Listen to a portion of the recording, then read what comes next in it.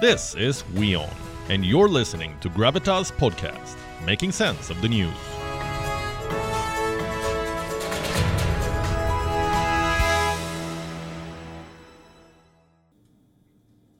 Xi Jinping is a man on a mission.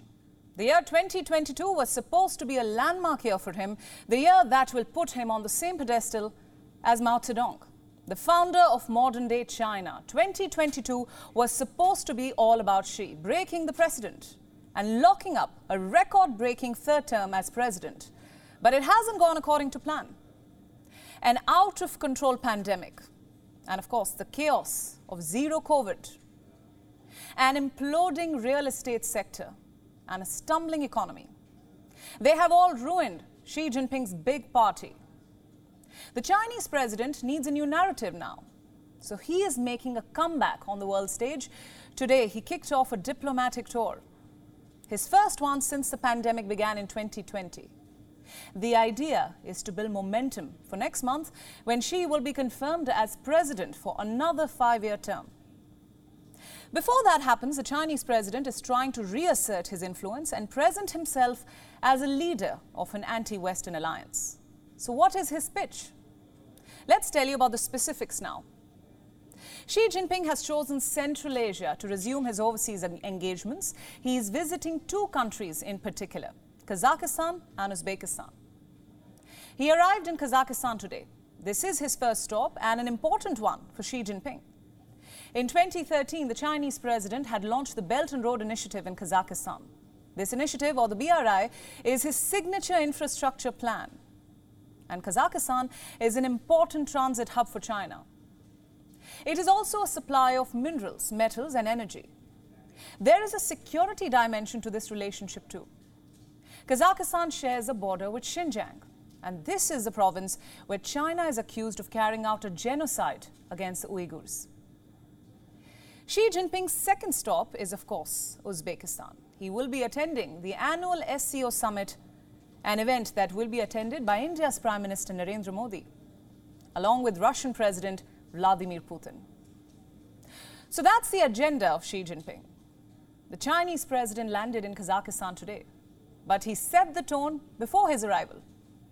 Xi Jinping wrote a piece for a leading Kazakh newspaper. He spelled out what he wants to get out of this trip.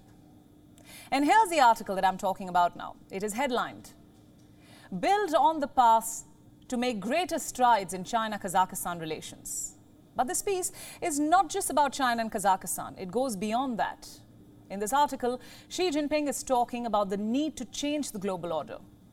Allow me to quote, "We need to enhance coordination within multilateral frameworks such as the UN, the SCO, the CICA, and the China plus Central Asia. We should reject unilateralism and bloc confrontation and jointly push for an international order that is more just and more equitable." That's the message of Xi Jinping. The Chinese president has 2 clear objectives here. Number 1, he wants more influence on existing global institutions. And number 2, promote groupings where China dictates the terms. Both of these goals are impossible to achieve without the active support of allies, and that's why Xi Jinping is making an outreach to Central Asia. And the Chinese president is not traveling empty-handed. In Kazakhstan, he came bearing gifts. A series of bilateral agreements were announced. Both sides are deepening their economic and security ties, and needless to say, these agreements also reassert China's influence on Kazakhstan. Honestly, this has become quite obvious now. Take a look at this. Xi Jinping was given an award today, the Order of the Golden Eagle. It is the highest honor that the president of Kazakhstan can confer on anyone. And that's the kind of clout that Xi enjoys in Kazakhstan. Tomorrow, he will try to extend that very influence during the SCO summit. The Chinese leader is expected to make the same pitch in Uzbekistan and present the SCO as an alternative to Western alliances. Russia has already endorsed China's position. Ahead of the summit, the Kremlin's foreign policy advisor spoke out. His name is Yuri Ushakov, and here is what he said. The SCO offers a real alternative to Western-centric organizations. All members of the SCO stand for just world order. A similar message is also expected to come out of the Xi-Putin bilateral. The two leaders are likely to meet on the sidelines of the SCO summit, and this will be their first face-to-face interaction after Russia's invasion of Ukraine. They have met once before in February, and this was just before Russia began its offensive.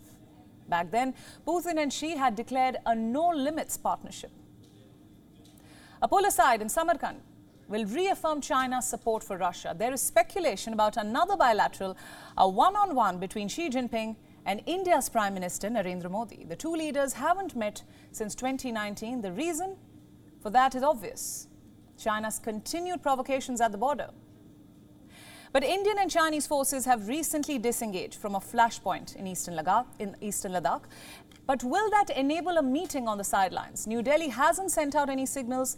China, too, isn't saying much about Xi Jinping's potential engagements at the SCO.